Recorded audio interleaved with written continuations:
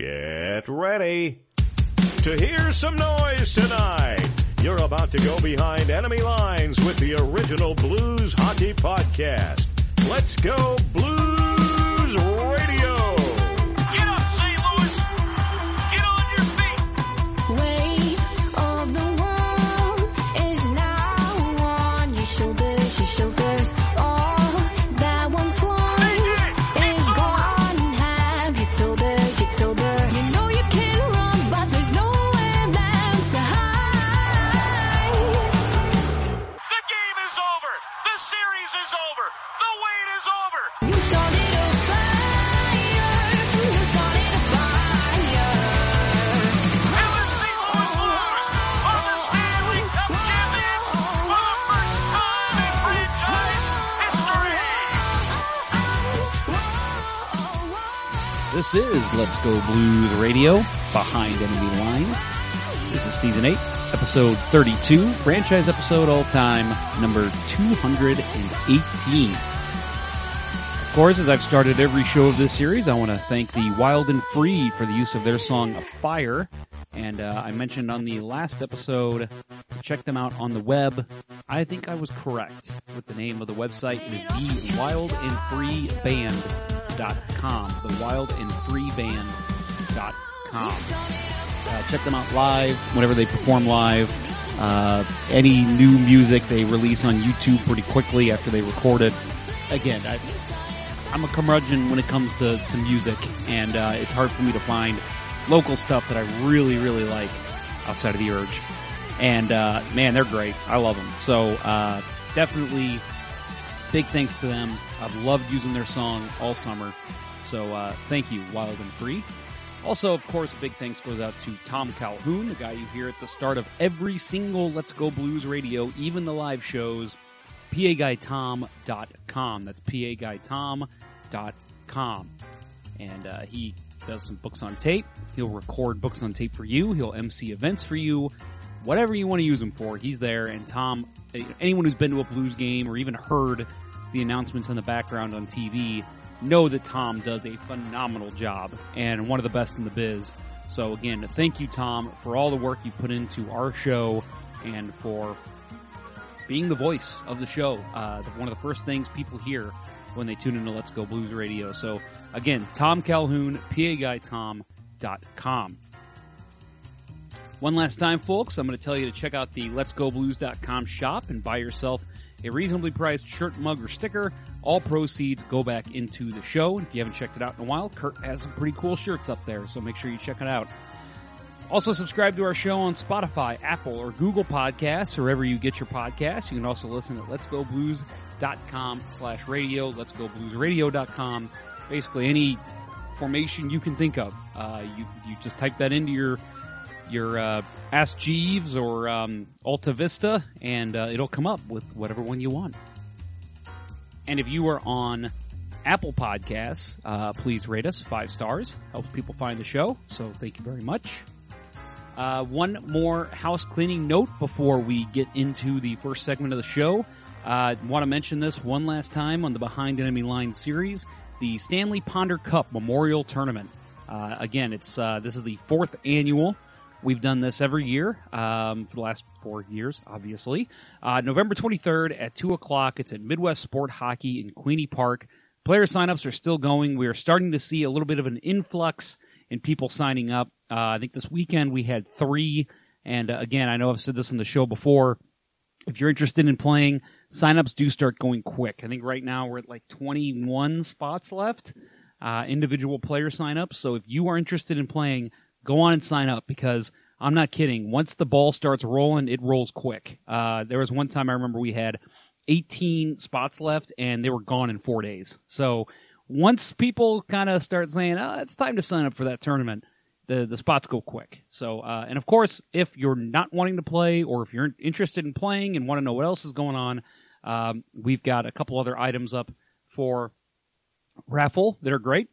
I mentioned before the Bennington jersey, the Lundqvist Sweden jersey, some NHL tees, one that says drunk as whole, which is great. And then just some other stuff I know that we've had contribute throughout the years.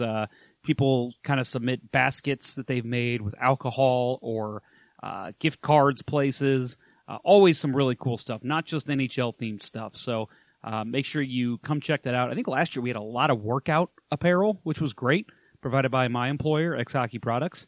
That was kind of a big sell. So, yeah, make sure you come check us out. November 23rd, 2 o'clock, Midwest Sport Hockey in Queenie Park. Well, folks, let's do this one last time. We got the season coming up, so Gloria will be retired. So let's keep that party going one more time.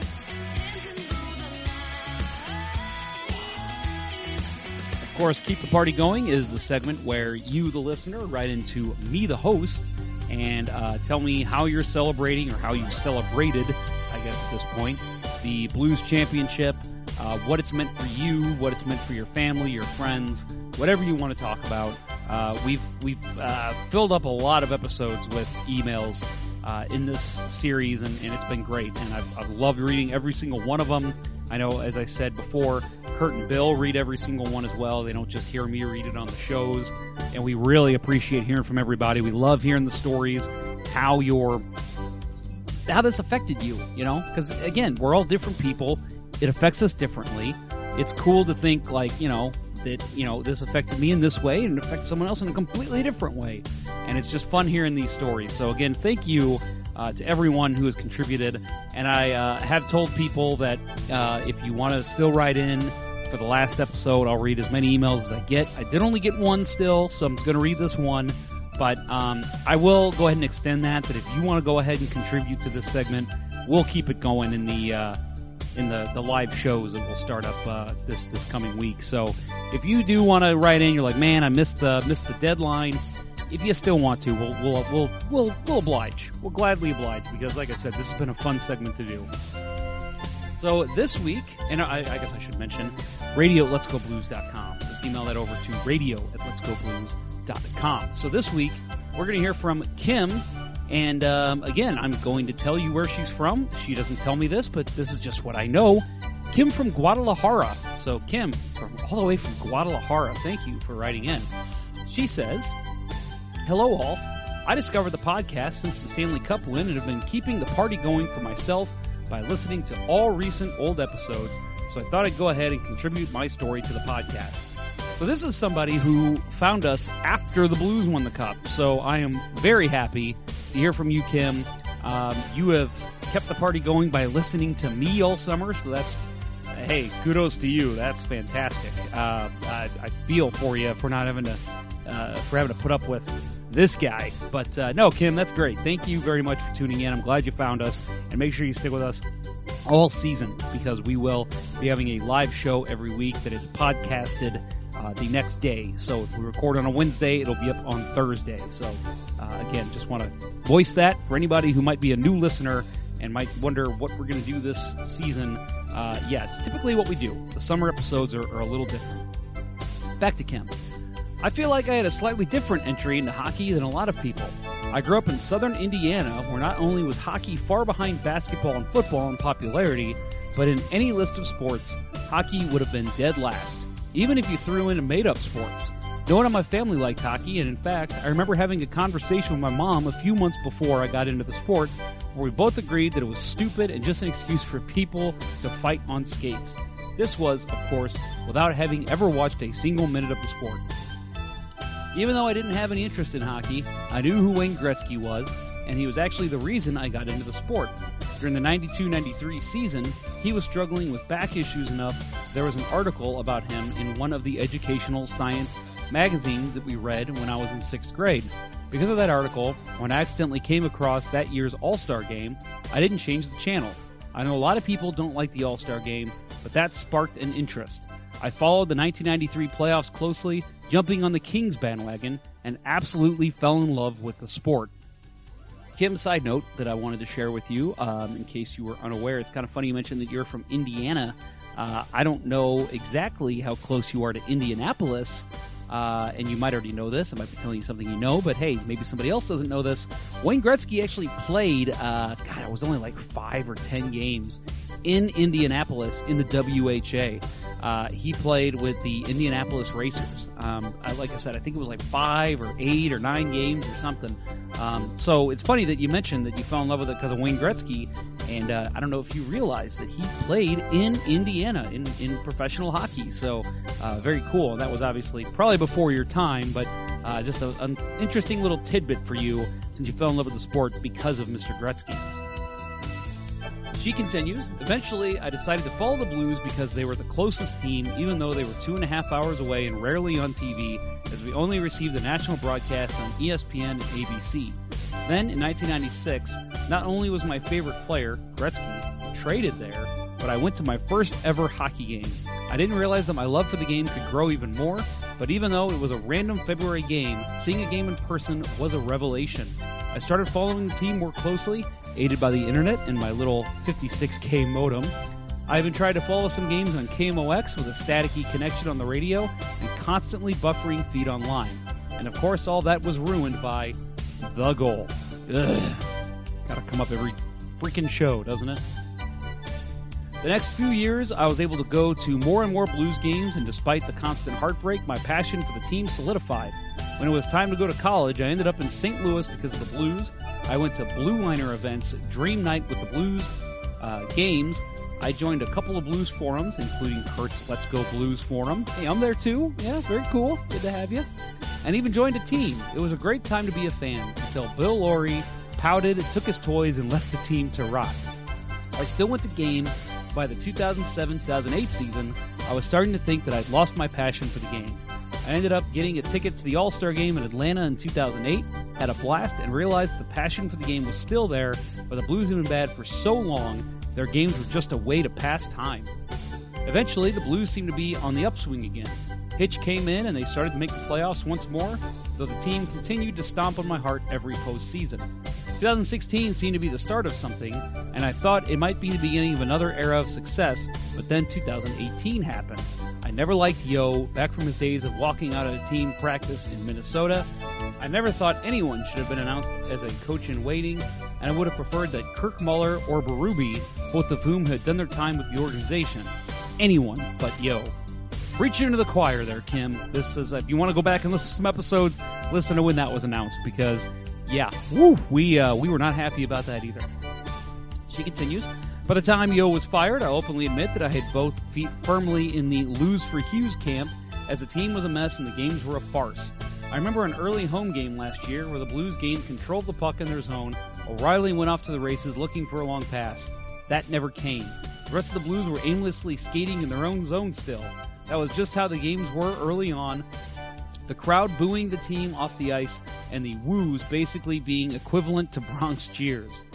Berube saying that the entire team played horribly in a press conference after a December game against was a highlight of the first 3 months, because he said that we'd been feeling for about 3 months. He said what we'd been feeling for the last 3 months. A few weeks after that, after the team flipped the switch, I found myself finally looking forward to going to games again. I remember going to the game against New Jersey in February, which they won 8-3, and it felt like a completely different team. I still had my moments where I thought the team was going to fall back to earth, but then Game 5 against the Jets happened. Game 6 versus the Stars happened, and then somehow Jamie Benn didn't score in Game 7 when everyone in the building thought he must have. By the time the Blues lost the hand pass game, the larger part of me thought that the adversity of the bad call could end up being a good thing, and I think it was. The team did so well with adversity, even the tornado warning minutes before Game 6 versus the Sharks seemed to be a good omen. At the end of that game, I was having so much fun that although I wanted them to win the cup, had they been swept in the finals, I would still count that as a glorious year. Back when the Blues seemed to have turned it around with Backus, a young Tarasenko, all the others that the Blues actually drafted instead of signing past their prime, I remember hearing Drake's started from the bottom for the first time and thought it would be great if the team could win with that core, as they basically did start from nowhere. I never could have imagined them living that song the way they did this season.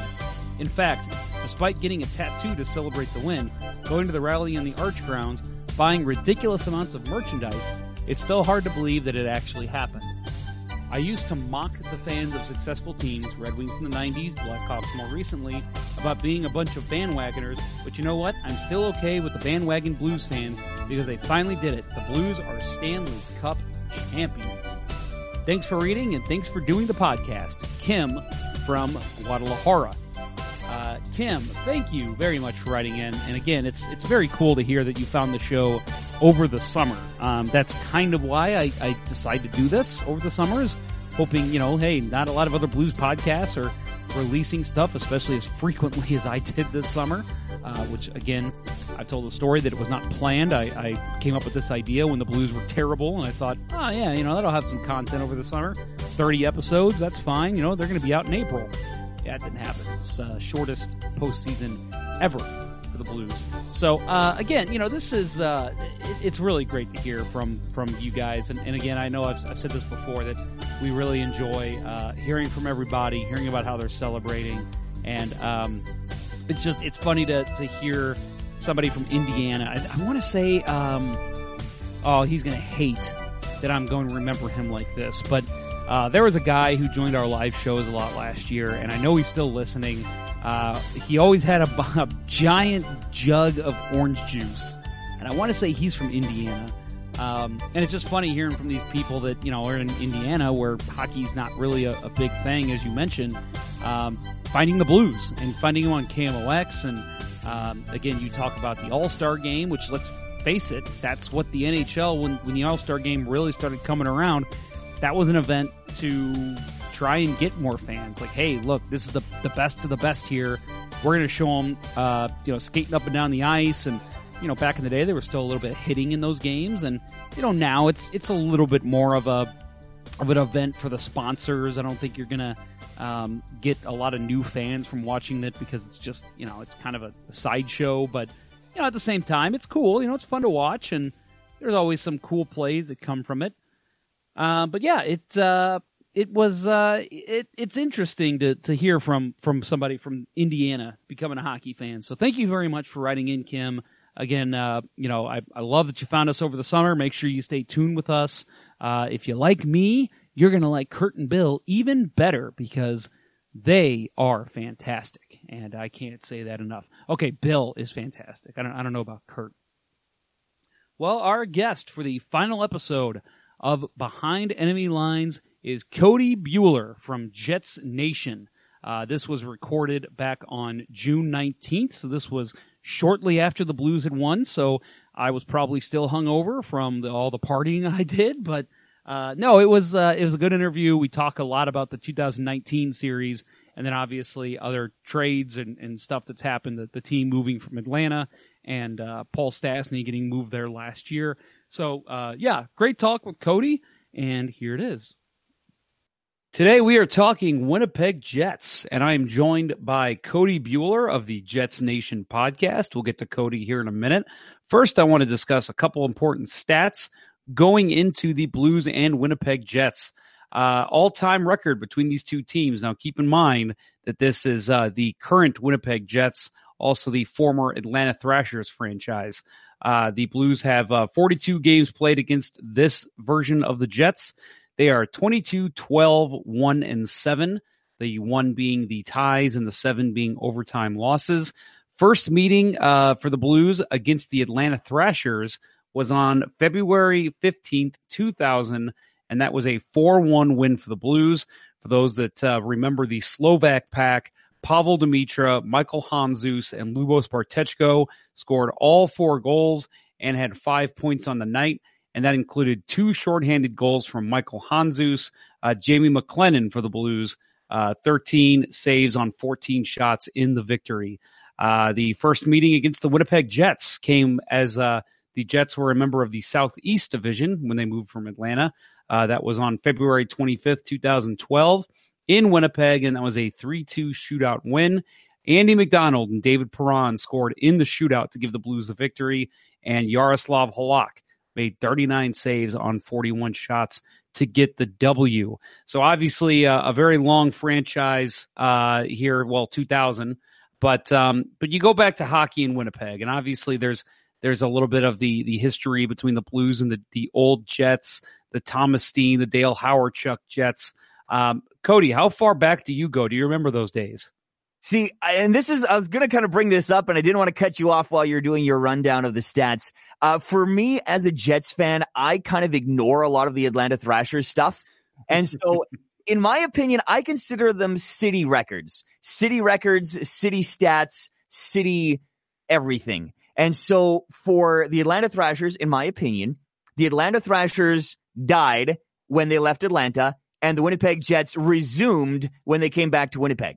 The Winnipeg Jets, in my opinion, died when they went to Arizona and then just came back to life in 2011. That's how I look at it. And I know there are a lot of Jets fans here in Manitoba as well. And so whenever media always tries to pull up, oh man, the all-time goals leader is Ilya Kovalchuk. I'm like, no, nobody in Winnipeg knows and loves Ilya Kovalchuk. They remember Keith Tkachuk. They remember Dale Howardchuk. Those are the guys that people in Winnipeg remember because they were here. And the whole keeping the same name really just makes it even more so the Winnipeg Jets 1.0, Winnipeg Jets 2.0 is all just kind of one. And now they've started to recognize the old Jets and honor them with this new franchise. There's no Ilya Kovalchuk remembrance night when he comes to Winnipeg because, again, I don't know. That's just my little rant, and maybe I kind of wanted to get that off the hop. But I know as far as I'm concerned, the Jets were in brand new, but with that old history of the 1.0. I don't know. It gets kind of confusing. No, it does. And just so if you want to blame anyone, because while I did these stats, I used hockeyreference.com. Go ahead and send them a nasty email. They probably deserve it. Blame them.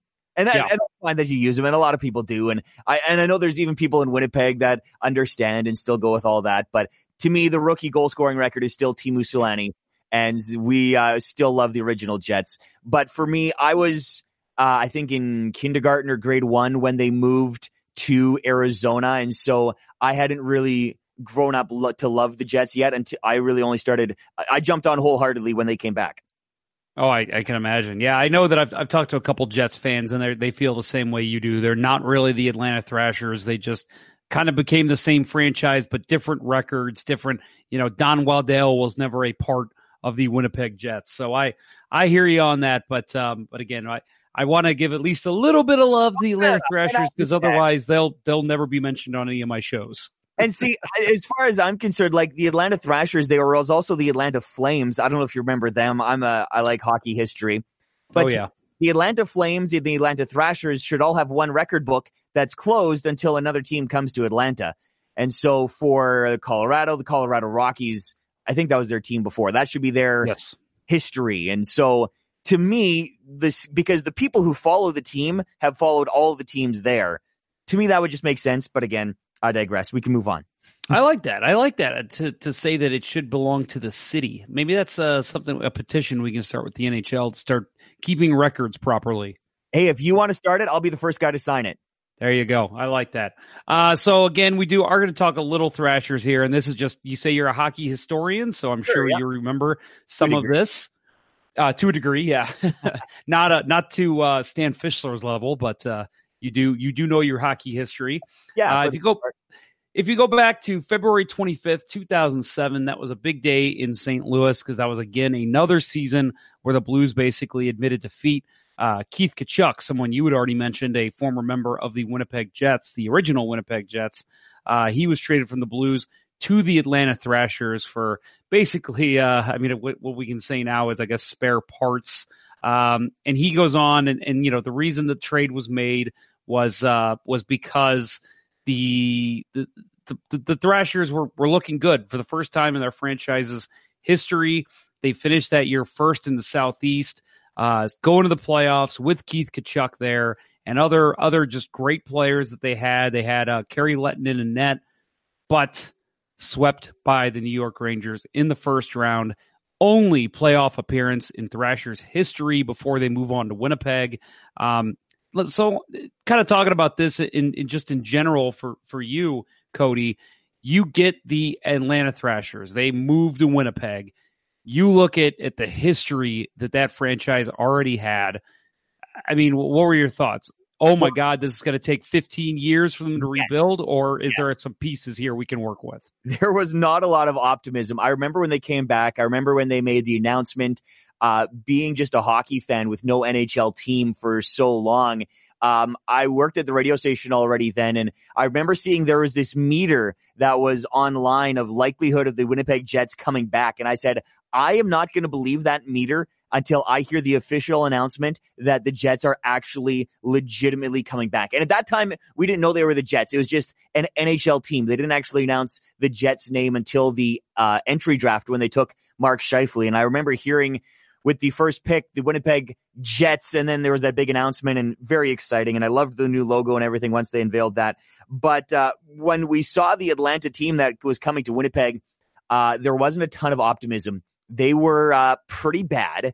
I remember Brian Little being one of the highlights, Blake Wheeler, Dustin Byfuglien, Evander Kane. And I remember seeing these guys. I'm like, okay, there are some okay guys, but I definitely had to go online and check. I'm like, wait, who's on this Atlanta team? Because I don't know if I'd ever really seen much of an Atlanta Thrashers game. I was a Canucks fan, and so they played the Thrashers like once or twice. They never met in the playoffs. Like, I didn't watch a lot of Atlanta Thrashers hockey, and so I had to do some research, figure out who these players were. And then I actually, a funny story, I mistakenly got an Evander Kane jersey when they came back, because I was like, okay, I want a Jets jersey. Who do I pick? And so I was like, well, I'm not a huge Byfuglien fan at the time. Blake Wheeler hadn't stepped up like what we see him now. I was like, maybe Little. I don't know what Scheifele's going to turn into. He had just been drafted. And so I'm like, I'm going to go with Evander Kane. He's young. He's up and coming. He's going to be the guy, the future of the Winnipeg Jets. I was pretty wrong with that one. And I kind of regretted it literally the next season or the season after. And I changed it. I took the Kane off, and it's now an Andrew Kopp jersey. Because he's also. Oh, boy. There you go. Yeah. That's smart. That was a change. That's always the tough part for me. Like, whenever there's a rookie coming up, I remember when Eric Johnson was drafted by the Blues, I had a couple friends that were instantly like, I'm going to go get a Johnson jersey. And I'm like, just wait, just give it 1 or 2 years. And then of course he gets traded for Kevin Shattenkirk and those people. What am I going to do with my Johnson jersey?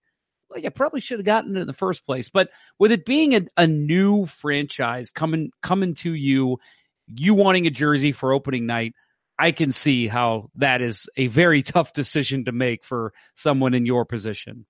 Yeah, no, absolutely. So how many jerseys do you have personally? Do you have a nice collection of Blues jerseys?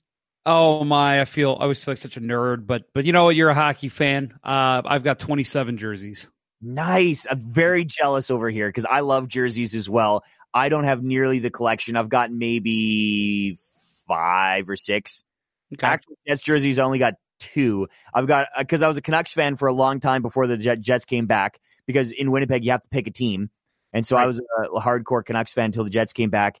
So I've got a couple Canucks. I've got a Team Canada jersey, a couple Jets, and then actually, no, I've got 3 Canucks. I don't know. You lose track. Right. I've definitely lost track. I've got about, I think, 15 to 16 Blues jerseys, and the rest are just NHL jerseys. So I do have the original Winnipeg Jets jersey, actually. Nice. I'm a big fan. White or blue? The white. Very nice. For a whiteout party, that'd be great. Oh, yeah. Yep. That's the reason I got it. I got it when they first came back. I said, I'm going to go get one of those vintage jerseys, because if I ever go up to Winnipeg, I want to be able to fit into the whiteout. So have you come up to a whiteout party yet? I have not yet, but I will. I know I will. Jets It's on my bucket list. Like you should have came this year when it was Jets Blues. No. No, I'll admit, I mean, even though they're in the division, and obviously we're going to talk about the playoff meeting that we just had earlier this year. I've always respected the Jets. I love their fans. I remember the Katy Perry chants to Corey Perry, who's in the news today. We've had some just some great ones. And then the picture there, I don't know if you saw it, the picture of Vladimir Tarasenko in like the pink sweater during the playoffs. I mean, just everything that the Jets fans do, I just love it. They're so passionate, and it makes me just really want to go to a game and fit in with the crowd. The atmosphere is unreal, I will say. I haven't gone to a ton of other buildings, but I was there that first season. It was actually the second win since they came back to Winnipeg, the second win of the regular season ever. It was against Carolina, so you're thinking Jets Carolina, not the biggest ticket, but the building, of course, it's almost always packed. And I was there, lower bowl, great seats. The atmosphere in there was unbelievable. Just having a team back. A lot of people, it was their first game. It was my first game back. Oh, amazing. Loved it. That's something I'll definitely remember for a very long time. So you mentioned that you'd become a Canucks fan after the Jets had left, in between the two Jets franchises being a part of Winnipeg. What was that like when the Jets came back? Did you instantly just, I mean, not literally, but take your Canucks jerseys and throw them in the fire, or are they still kind of like a second favorite team? See, it's tough because I was originally born in BC and my dad was a Canucks fan. And so we moved to Manitoba basically at the exact same time that the Jets left. And so I just stayed a Canucks fan. And so being from BC, having that Canucks connection, it was just kind of like I'm cheering for my hometown team in a sense because there was nothing in Winnipeg. But once I've been in Manitoba for so long, I was like, yeah, I love it here in Manitoba. And then now that the Jets come back, I was like, man, how am I going to do this? Because I was a lifelong Canucks fan in my mind. But really, I'm just a lifelong hometown fan. And so Winnipeg and Manitoba, this is my hometown, my home province now. And so the first time they met, I was kind of torn. I wore my Canucks hat to the game with my Jets jersey on. Wasn't sure what I was going to feel, but then as soon as the Jets scored, the feeling went straight to the Jets. And so the Canucks are definitely my second favorite team, and I still have a lot of my Canucks stuff, but it's Jets won their tops.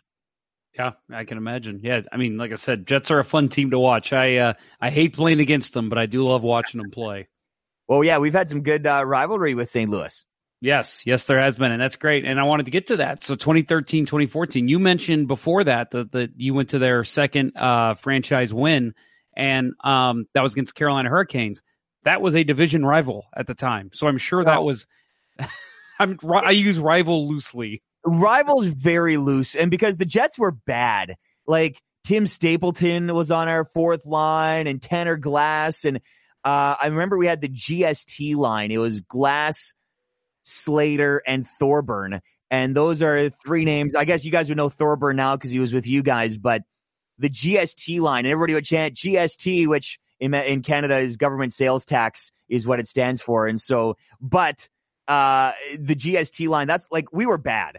And so we weren't good enough to make the playoffs. We didn't really have a rivalry that way. Once we finally did, we were swept by Anaheim. So there was kind of like a little mini rivalry with Anaheim, but it's kind of taken a while for us to get rivalries going. And I think playoffs is where you get rivalries from. And so now I think we're finally starting to get some of that. Yeah, like I said, 2013, 2014, you make the correct move over to the Central Division. And obviously, since then, the NHL has realigned, but you're still in the Central. You got the Blues, you got the Avalanche. I wanted to ask you, did you feel, because maybe of the past Jets, and I know you were younger when they left, but did you feel like there was any kind of instant rivalry with the Blues when they first made the move to the Central Division? Honestly, and I know I'm on the Blues podcast and there's going to be lots of Blues fans listening, I'm sure. I didn't feel that as much, the rivalry with St. Louis. A lot of people who followed the Jets earlier, I know, had the rivalry with Edmonton. So now that we move back to the West, because it was Gretzky's Oilers beating out the old Jets a lot in the playoffs, and there was a lot of bitterness towards Edmonton, I feel, that the city has still. Obviously not as much nowadays. I feel that this last year's playoffs will finally maybe get a Winnipeg St. Louis, but I haven't felt much rivalry against St. Louis since we've been back. What have you guys felt on your end? But before this playoffs, I didn't really feel like we were, obviously just other than the fact we're in the same division, I didn't really feel tons of it, or what do you think? No, not really. The way that I looked at the Jets, and this is, I'm going to go back a little bit. When the Columbus Blue Jackets first came into the league and they're in the Central Division, there was almost an instant rivalry with them because they were tough. They always put out tough teams. They had guys that would just pound you into the ice. Yeah, maybe you beat them 3-1, but you're coming out with broken legs and arms. And I looked at the Jets as a more skilled Columbus Blue Jackets team because they had the big buff. You know, they got Wheeler, they got guys out there who can throw their bodies around. And so it's been over the years, I think it's been developing slowly. But at the same time, it's like kind of like, okay, we need something to give this a push. And I'll agree with you. I think, again, we'll talk here in a second about the 2019 playoffs. I think that was the push that this rivalry needed. I think you look at, I want to talk to you about game one when Mark Schleifele runs Bennington. Now, whether it was on purpose or not, I know he says it wasn't. I think that was I applauded that as a Blues fan. I said, that's what I want to see between these two teams. I want to see questionable hits, not where people are getting hurt, but you know what I mean. And just guys hitting each other, guys sticking up for teammates, going after someone else. That's what I wanted in between these two teams. Cause I feel like, especially with the Winnipeg fan base, it would be so easy to develop a rivalry where the fans can still have fun with it. And I'm hoping that's what we saw after this first round. So who would you consider your rivals? Not counting, let's not say the Jets. Who are you St. Louis's main rivals in your opinion? It's got to be the Blackhawks, number one. Okay. Number two, I mean, we had a long-standing rivalry there with the Kings because we kept meeting them in the playoffs. Yeah. But they're probably they've kind of fallen into mediocrity, so I'd take them off the list. The Wild are probably up there. But a lot of Blues fans would probably tell you it's the Nashville Predators, just because I think they're so evenly matched right now. All right. And so for the Jets right now, I would say Minnesota, because of the geographical proximity being so close. And it's kind of funny. A lot of Jets fans go down to Minnesota because you can have a weekend away. It's only about a 7-hour drive, which is the closest drive for us for an opposition NHL team. And so you definitely do get some Jets fans going down there for the long weekends and that kind of thing. And plus we met them in the playoffs a couple years ago. I just don't like Chicago personally. And so maybe I feel like there's a little bit of a rivalry there. Nashville, I also feel like there's a rivalry. Again, we met them in that best of 7 series 2 years ago. And because we've kind of been fighting with them for the top spot of the Central these last 2 years, I feel like there's a rivalry building with Nashville. And then, like I said, older fans would kind of go back to Edmonton, but I don't think currently there's a rivalry there at all. So there's not any kind of like natural rivalry with the other Canadian clubs? I don't feel like it. I know, honestly, it's kind of funny, but a lot of fans cheer for a lot of the other Canadian clubs. And maybe it's just some kind of like Canadian brotherhood, but there's only a few of us now. And whenever a lot of people I know, as soon as the Jets are out, they'll just cheer for the next Canadian team that's still in the playoffs. And so I don't know what Blues fans do once the Blues are eliminated, but for a lot of people, and plus because the Jets were gone so long, so many people have other Canadian teams that they cheer for. When another Canadian team comes to town, there is a lot of that team's jersey in the crowd. I know there's a lot of Calgary fans, and especially Original Six. Toronto comes in, it's just like, holy cow, so many Toronto, so many Montreal, a lot of those Original Six teams, but especially the Canadian ones. And so I don't really feel like a Canadian rivalry yet. Maybe eventually. Yeah, I would say what the Blues fans do after they're knocked out in the playoffs, it's typically root against the Blackhawks or the Wild or the Predators. So I think there was a lot of people rooting for the Jets last year when the Jets and Predators met up in the second round. Fair enough. Yep. So again, the 2019 playoffs, this was a big matchup. I know all year it looked like the Jets were going to run away with the Central Division title. We were hoping anyway. Yeah, and then once the Blues picked it up in, I'd say probably mid to late February, it looked like, okay, they're probably going to catch Dallas, and they're going to be locked into that second or third spot and play the Predators. And that's what it was a foregone conclusion. The Jets are taking number 1, Predators, Blues battle out for 2 and 3, wild card, Dallas, Colorado, whoever's in there. And then all of a sudden, the Blues just keep rolling. The Jets sputter a little bit there at the end of the season. Same thing with the Predators. And the Blues just keep on rolling. Everybody knows the historic run they had. And then all of a sudden, last day, I always reference the last day.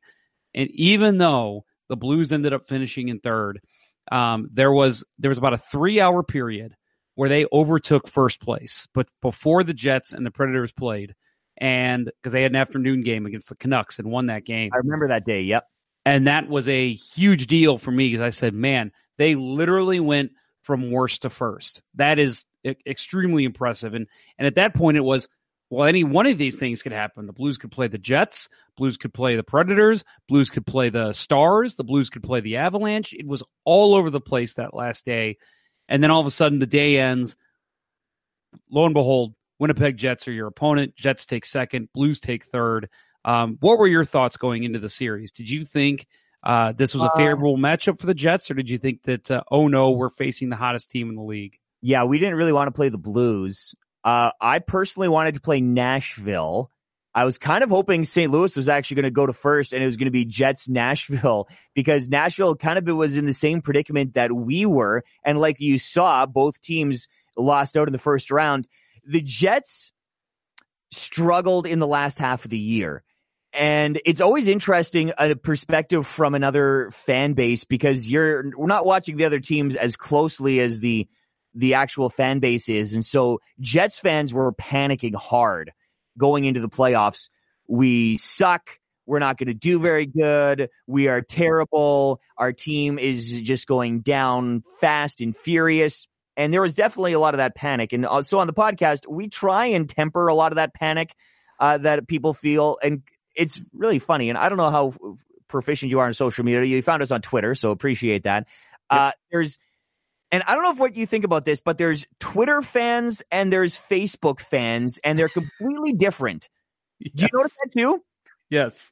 It's like the Twitter fans, I've found that a lot of the Twitter Jets fans are very analytical and advanced stat guys, and are very critical of Paul Maurice, very critical of the Jets' overall defensive play. And some of the underlying numbers this year were not that good, so there was not as much optimism, especially on that crowd. And they felt that the Jets didn't have the shooting metrics and a lot of the other numbers that they would want going into the playoffs. And so there's that side of the crowd. And then there's Facebook hockey fans, which you see commenting on, I'm sure, Blues Facebook posts and things like that. They are a lot more optimistic, and they see the overall numbers. They don't look into the advanced stats. I would say they're probably a little bit more casual. They prefer more of the rough and tumble. They trust Paul Maurice. They trust what the GM's doing, and they say, yes, no, this is going to work out. They're still first for a reason. They're still at the top. They're going to be able to do it. I trust in the Jets. Anybody who hates is wrong. And then the haters say anybody who still loves them is wrong. And then I find myself often somewhere in the middle between these two groups of fans. I don't want to be that doomsday person, and I don't want to be the super overconfident. I try and be a hybrid. I like the advanced stats, but I also want to look at some of the stuff with my own eyes, and I recognize there are intangibles. I don't know if that really answered your question, and I kind of got off track there for a split second, but going into that series, personally, I was a little bit hesitant, knowing the Blues were so hot, knowing that the Jets were not, and a lot of times it's the hot team that can go all the way, and there we go. The hot team went all the way and won the cup. That's right. Yep. And I remember going into that series. It was, oh my God, this is the one team the Blues didn't want to play. They wanted Nashville. They wanted Colorado. A lot of people didn't want Dallas because the Blues didn't match up well with them. But Winnipeg was definitely the team that everybody agreed that's the one team they can't play in the first round, because they're just going to wear the Blues out with their physical game. They're too skilled. They got Patrick Laine just scoring on the power play left and right. That was the team that nobody in St. Louis wanted. And, I mean, obviously, like you said, it turns out Blues win that 1 in 6, and all of a sudden it's, oh yeah, well, I guess they could beat anybody. And, they go up against the Stars, and it was, oh, wait a minute, that's the other team we didn't want to play. So tough route for the Blues to get there. And, again, just a great series overall for the Blues and Jets. Some great moments that I wanted to talk about with you. First of all, you look at the series as a whole. Every road team wins except for Game 6. That's when the Blues took it at home. It was really odd because the Jets were such a good home team, and again, the crowd plays such a factor in Winnipeg. It's deafening in that whiteout crowd. And how shocked were you to see the Blues take the first 2 games on the road? We were pretty surprised, but again, there was a lot of naysayers coming into the playoffs. I figured the Jets would probably win at least one, and I think one of them we definitely should have. And again, you probably would disagree, but there was definitely one of those games where the Jets looked, I thought, really good. It was just for that late third period collapse. And again, some of the stats are a little bit hazy right now because I've kind of taken a break after that round from hockey in general. And it was unfortunate because my work conflicted with some of the games, and I do the play-by-play for the Portage Terriers, and we were in our playoffs at the same time. And so I only caught, I think, half of the Jets and Blues series because I was working calling a game at that exact same time. So the only thing I could do was look at recaps and scores and highlights and talk to people who were watching the games. But when you looked at the regular season for the Jets, there was a couple of moments, and especially near the end of the season, where the Jets would have a lead. And I think to one game against Minnesota where the Jets had a lead late in the game, but then they gave up the lead and Minnesota scored a couple of quick goals and one in regulation. And we thought, wow, this is terrible. The sky is falling, but maybe the Jets can learn from this and this won't happen to them. But we saw it again in the playoffs. The Jets with a lead late in the third period can't hang on. I don't know if it's they just get running around in their own end. They don't put enough pressure on the opposition. But again, it happened, I think, even a couple of times in that series with St. Louis. The Jets just falling apart. And again, coming at your perspective, from the Jets perspective, it's they're falling apart. What's going on? From the St. Louis perspective, it's probably our team's finally playing better and they're scoring late, probably, right? Is that kind of how... A little. I'll be honest, on this show, if you go back and listen to that episode, all three of us said the Blues were lucky to get away with 2 wins there, that at least one of those should have went to the Jets, because we thought the Blues didn't play their best game in Winnipeg. So seeing them come back home with a 2-0 lead in 2 games where we said they could play better than that was kind of a shock for a lot of Blues fans. Fair enough. And so then when you kind of look back to the series shifting back to Winnipeg, I was again a little bit hesitant, down 2-0, or back to St. Louis, I guess, down 2-0. What's going to happen here? But then the Jets, when they won those 2 games, optimism in Winnipeg was sky high. They were like, okay, we didn't play great. We maybe should have won in game 1 and 2, but that doesn't matter. The series is tied. It's a best of 3. We can do this. And then it just fell apart. And then game 6, the Jets did not play well. Credit to the Blues. You guys played great in game 6. I forget what the final score was, but you guys just looked really solid. We pumped in a couple late to kind of make it interesting, but it was all Blues, I think, in that one. Like, Jets had a hard time getting shots, if my memory serves me correct. Yeah. No, that was a rough game. And I'll tell you that when the Jets came and took 2 in St. Louis, and especially that back-breaking Kyle Connor's OT goal there in game 4.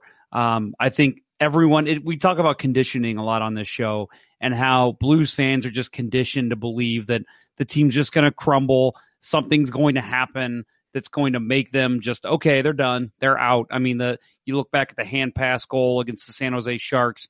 Blues fans said, well, that's going to make this team crumble because they don't have the mental toughness to overcome something like that, which I think we've seen a shift in that, thanks probably to the head coach and the leadership in the room.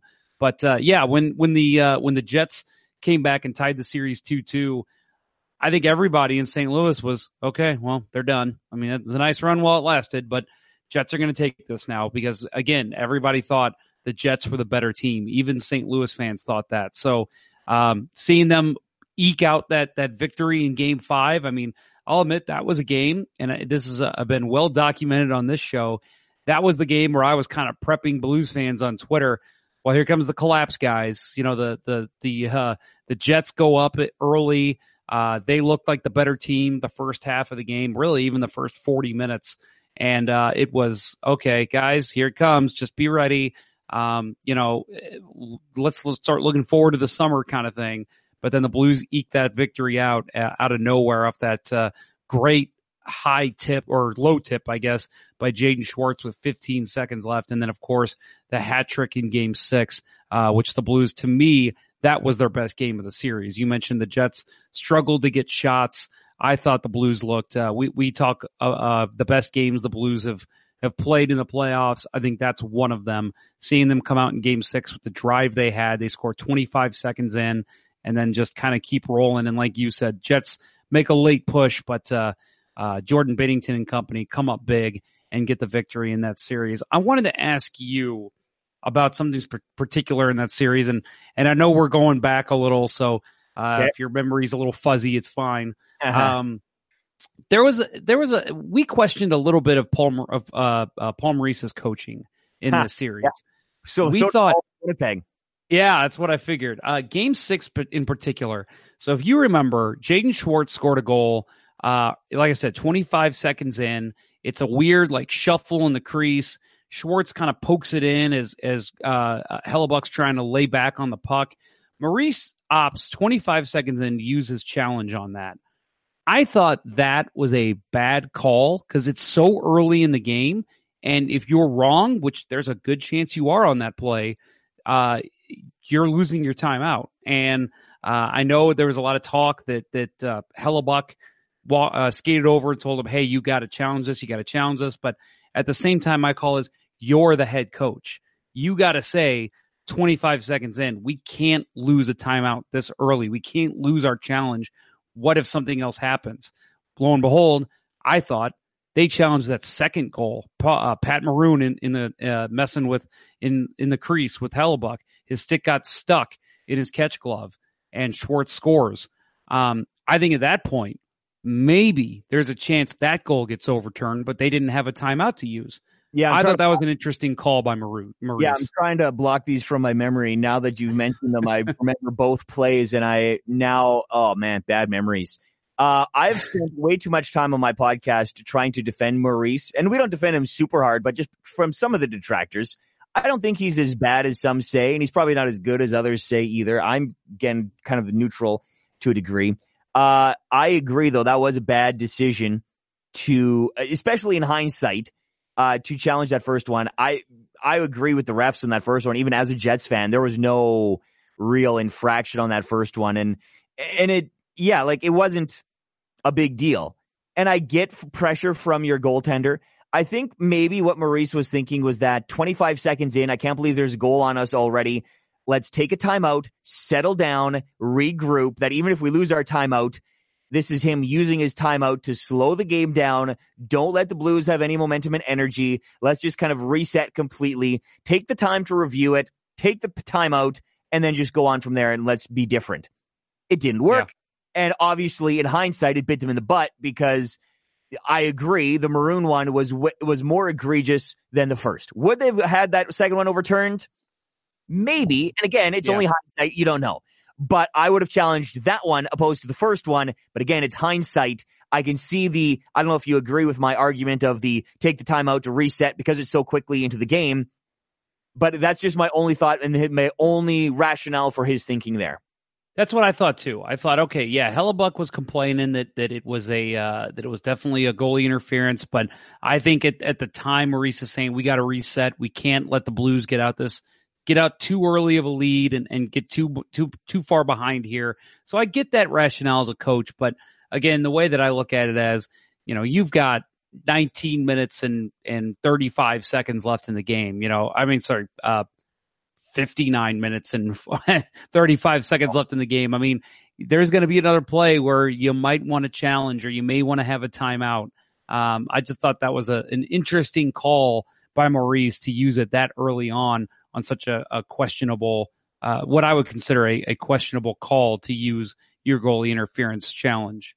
Okay, here's a question I have for you as a Blues fan, and it's a completely different perspective as a Jets fan. And now that we're heading into off season, and I don't know if you wanted to get into all of this kind of stuff yet, but what are your thoughts? And maybe go back to my earlier statement about the Twitter fans versus Facebook fans. What kind of fan would you be in? What category would you put yourself in? I would say I'm probably right in the middle. Okay. For the longest time when I was reporting, when I first started reporting for the Blues back in like 2011, 2012, I was totally against using analytics. I thought there's, just watch the game, whatever the eye is the better judge of character and of players than than anything you can read in a stat book. But I will say that I did meet some people that kind of turned my head around a little bit there in the press box that talked me into analytics and broke it down a little easier for me because I've played my whole life. So mine has always been, again, you look at the ice. Okay, that guy looks pretty good. That's the best player on the team. That guy's driving possession because he's a good player.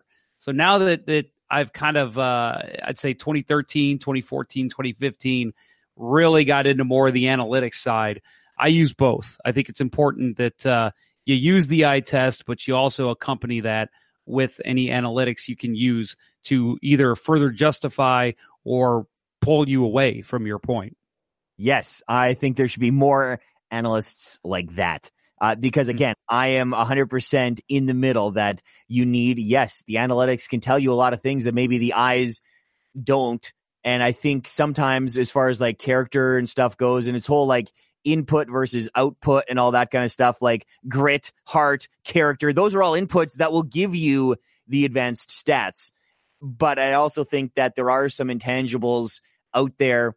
And I think there definitely needs to be a mixture of both. And so that was one thing I wanted to ask you. One other question. I always like getting Jets perspectives or perspectives on the Jets from a different fan base and for people who watch them casually, because I feel like we're kind of in a bubble sometimes here in Manitoba. There are a lot of people who follow the team closely, who watch these guys on a regular basis, so they form different opinions than people who watch casually. What are your thoughts on Patrik Laine? Oh, he's scary. First of all, I mean, I'll just state the obvious that as an opponent, a fan of a team that's the opponent of the Jets, Patrik Laine is a guy that I mean, maybe not at the Ovechkin level. I mean, he's pretty close, but I think he's probably one of the best marksmen in the NHL. You give him any time and space at all, he's going to burn you. I would say that I would like to see a little bit more from him 5-on-5. I think his analytical numbers are fine, if I can remember correctly, but I think he relies a little bit too much on the power play to get the job done. I'd like to see him be a little bit, because he's got the creativity. We've seen it. You watch some of his old tape from when he was a younger man. You saw a lot of creativity in his game, and I think it's there. It's just not being utilized the way that that you'd like it to. So I don't know if you agree with that assessment, but I think he's one hell of a power play player and a guy that you can build a team around.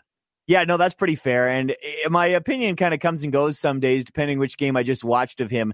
But he is kind of a frustrating player, I think, for a lot of hardcore Jets fans, because and we know all these numbers because we get these numbers repeated to us over and over and over and over again. He had 18 goals in the month of November. And last year he would go like 30 games with 1-2 goals total. Mm-hmm. And he had 18 in November. And so when you look at his overall goal totals from 2018-19 season, yes, they were down slightly from the previous two seasons, but you say, oh, he still had over 30 goals. Oh, that's still a really good season for the player. Well, if you take away the 18 that he had in November, one unbelievable month, his numbers were very pedestrian. And so, and a lot of those times it's what he's doing away from the puck. And so we often complain about his board play, his play in his own zone, breaking out from the wall. It's pretty tough to watch. When he gets the puck on his stick in the offensive zone, you sit up in your seat, you get excited. But then when he's in his own zone, you kind of grip your seat a little bit tighter. You're like, oh no, where's he going to cough up the puck? What's he going to do with it? He doesn't really.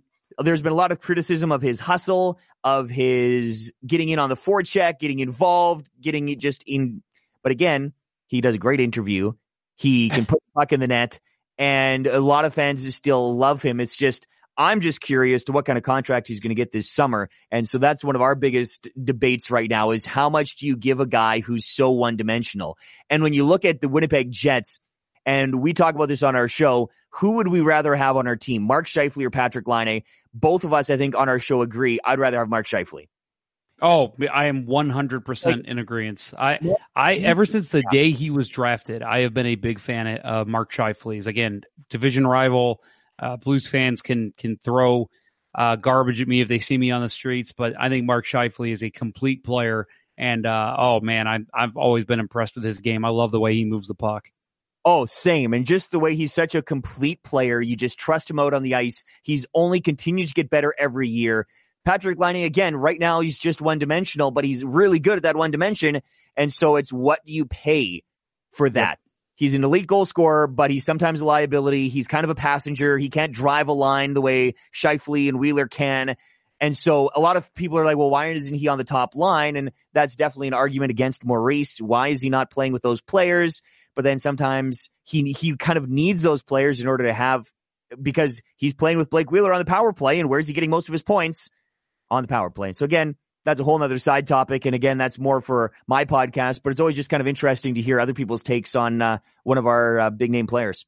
Yeah, you mentioned the 18 goals in November. I could be incorrect here, but I believe his 5-goal game was in November against the Blues. Yeah, it was. And that's what helped boost the total. Yep. And so Yeah, you here's take that one game out, that's done. I mean, 13 goals in 1 month is still good, but that's quite the difference. And so I actually posed this question to my brother on the last podcast, or maybe a couple ones that we did ago. Which would you rather have? And we talked about the Blues. Which would you rather have? 2 $5 million players, because you guys have a handful of them on the Blues. And because heading into this offseason, the Jets have a lot of roster issues that they need to now figure out. Would you rather have 2 good $5 million players, or Patrick Laine making 10 and a fourth liner making less than $1 million? That's the age-old question. That's the question that GMs battle with all year long. For me, I like seeing the dynamic passing between two guys, like for example, Braden Shen and Jaden Schwartz have found some great chemistry together. Watching those around $5 million, right? Yes, yeah. Yep. So watching those two go to work for me is one of the most exciting things to watch. And when the Blues games are on, is when they can skate up the ice and just keep finding each other left and right. That to me is more beautiful than Tarasenko sniping a shot from the left wing boards. You know, to me it's all about the puck movement. So I would say probably the 2 $5 million players, because at least you're spreading the wealth. And the other way to look at that too is obviously injury. You know, you have an injury to your $10 million guy, you're screwed. You have an injury to one of your 2 $5 million guys, maybe there's a chance you can, play 500, 600 hockey until the other guy comes back. So that'd be my vote. Where do you lay on that? Yeah, I was kind of like, obviously I don't want to get rid of Patrick Laine, and I don't want to come across as a Patrick Laine hater or anything like that. And I hope we re-sign him, but it was just something that I had been thinking about lately, and seeing the Blues and seeing the Bruins both with teams make it to the Cup final that didn't have that $10 million player on their roster, going with a balanced approach and having 4 lines. And I think you need 4 lines in order to make it to the Stanley Cup final. That I think is a given. And so, in your opinion, can you win a Stanley Cup now in today's NHL with a $10 million, $11 million, $12 million player cap hit on your roster? I think you can. I think you can. I think it's just a matter of being creative with the cap. Signing guys maybe that younger guys to having them on their entry level deals, or having them on bridge deals. Because again, you look at the Blues, they've got O'Reilly and Tarasenko both making 7.5 as their highest paid players, and then you look at what Erik Karlsson just got in San Jose, which is crazy contract in my opinion, but that's for another podcast. We'll talk about that with Teal Town over in San Jose. But yeah, it's interesting because I think that it can be done. I think you saw it done a little bit there a couple years ago in Chicago and maybe even LA, that they had a good balanced approach, but they still had one of those, the Doughty or the Taves or the Kane, making a lot of money. I think it can be done. It's just a matter of finding the right fourth line guy, because again, I prefer what the Blues and the Bruins had this year. You look at how Oscar Sundqvist is a fourth line center, yet you can put him out there any point in the game and be comfortable. You're not worried. He's not a liability to you out there. And it's the same way with any fourth liner that played in the Stanley Cup final.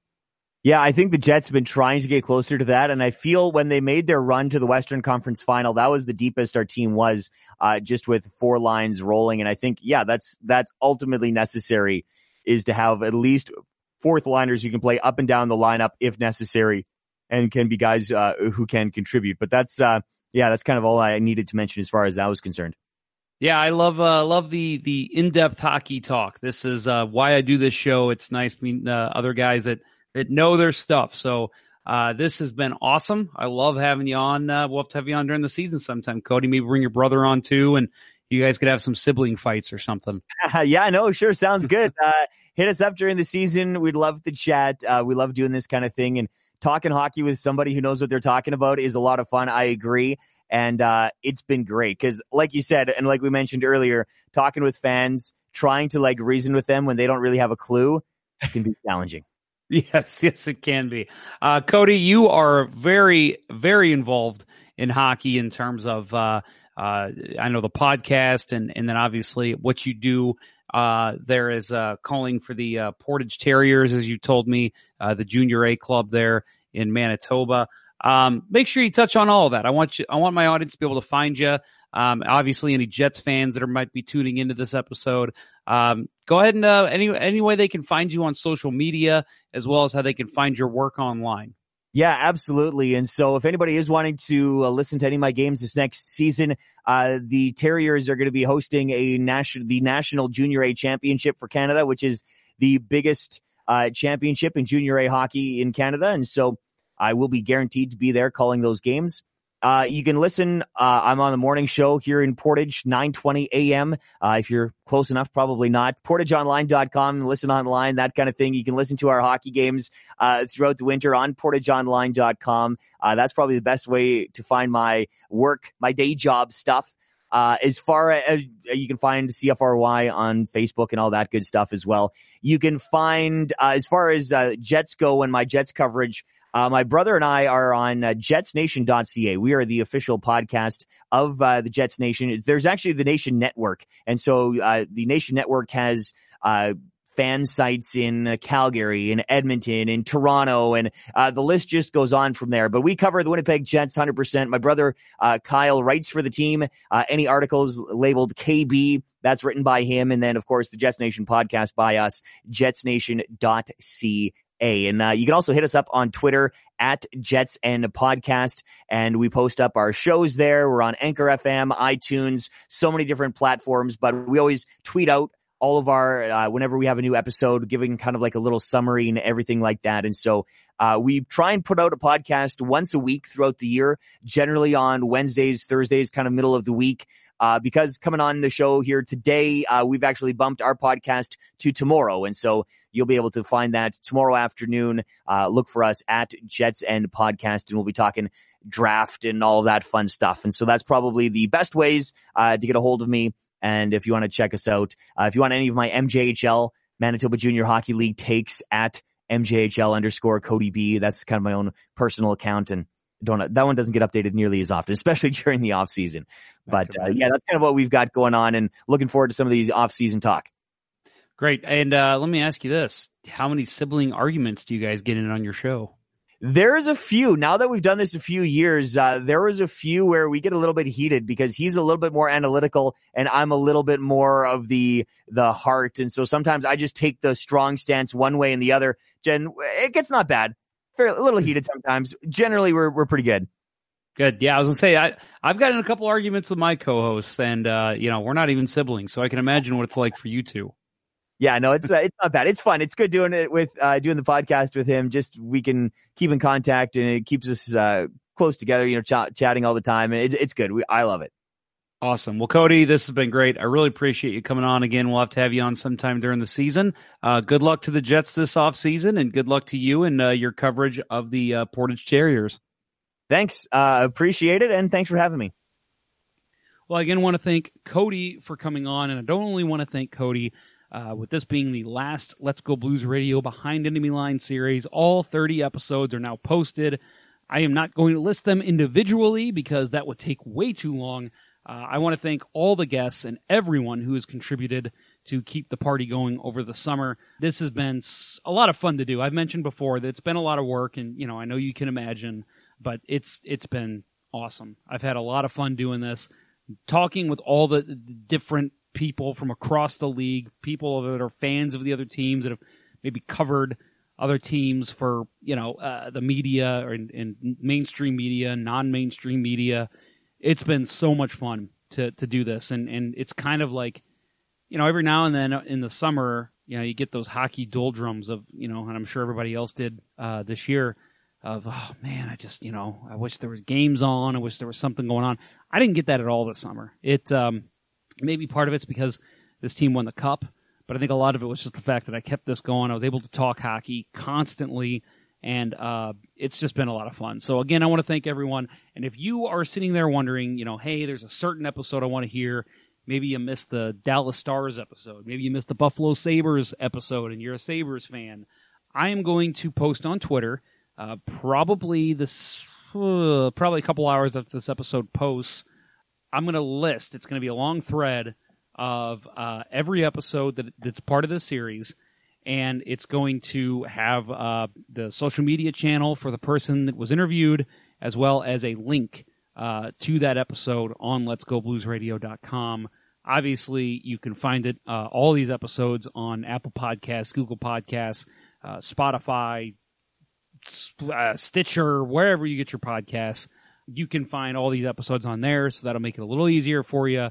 But again, if you're like, you're just sitting at work and, I'd like to listen to that episode that I missed, I'll have the link there on Twitter. So, and then I'll obviously follow these people too. Again, I've said this before. Everyone that I've interviewed, I checked many times. I checked over, I listened to the shows, I read their blogs to make sure I was getting somebody who knew what they were talking about.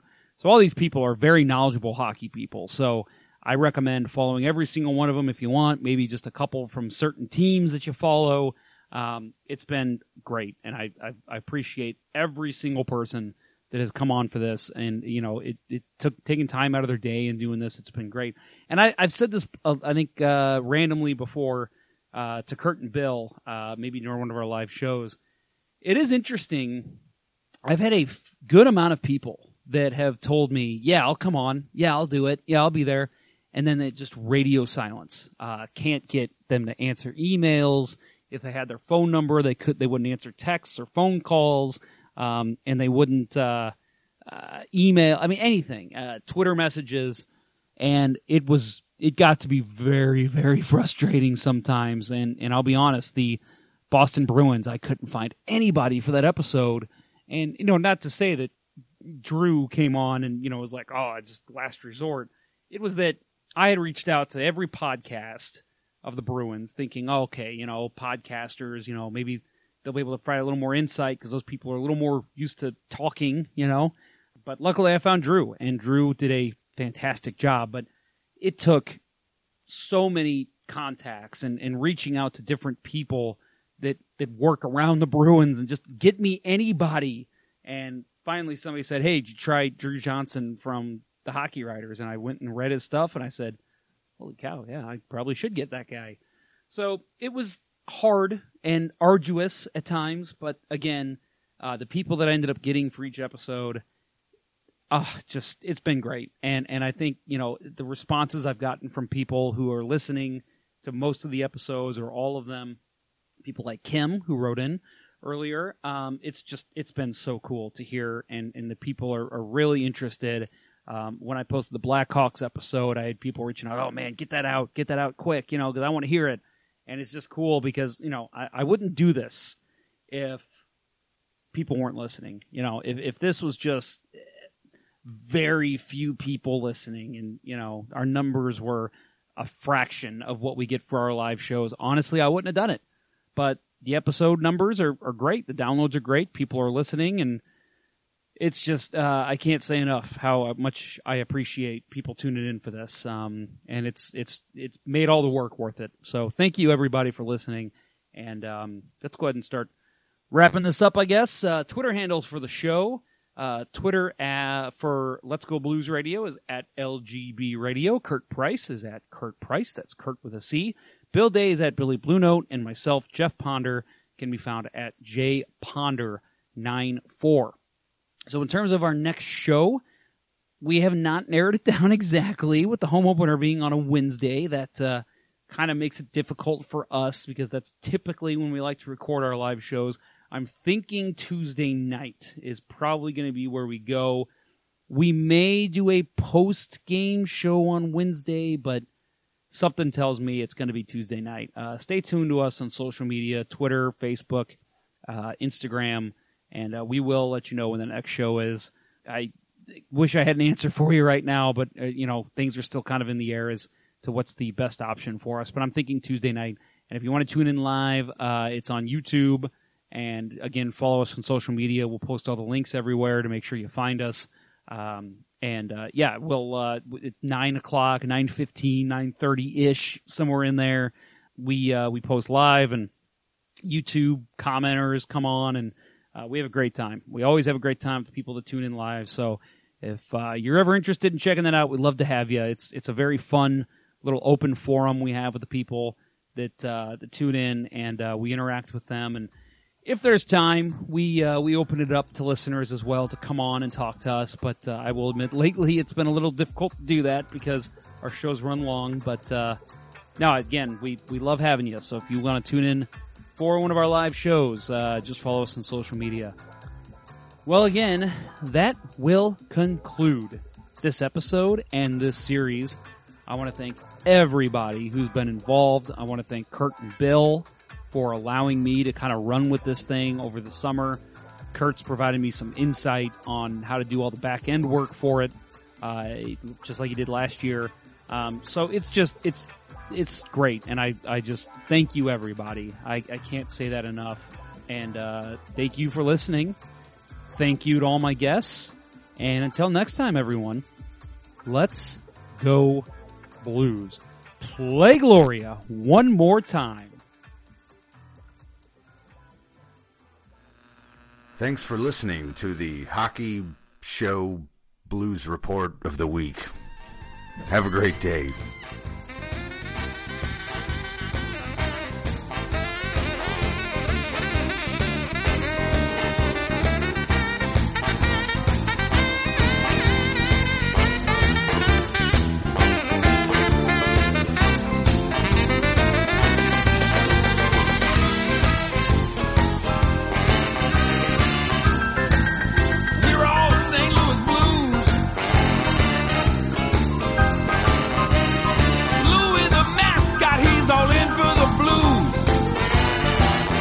Away from my power play dance. I'm rocking and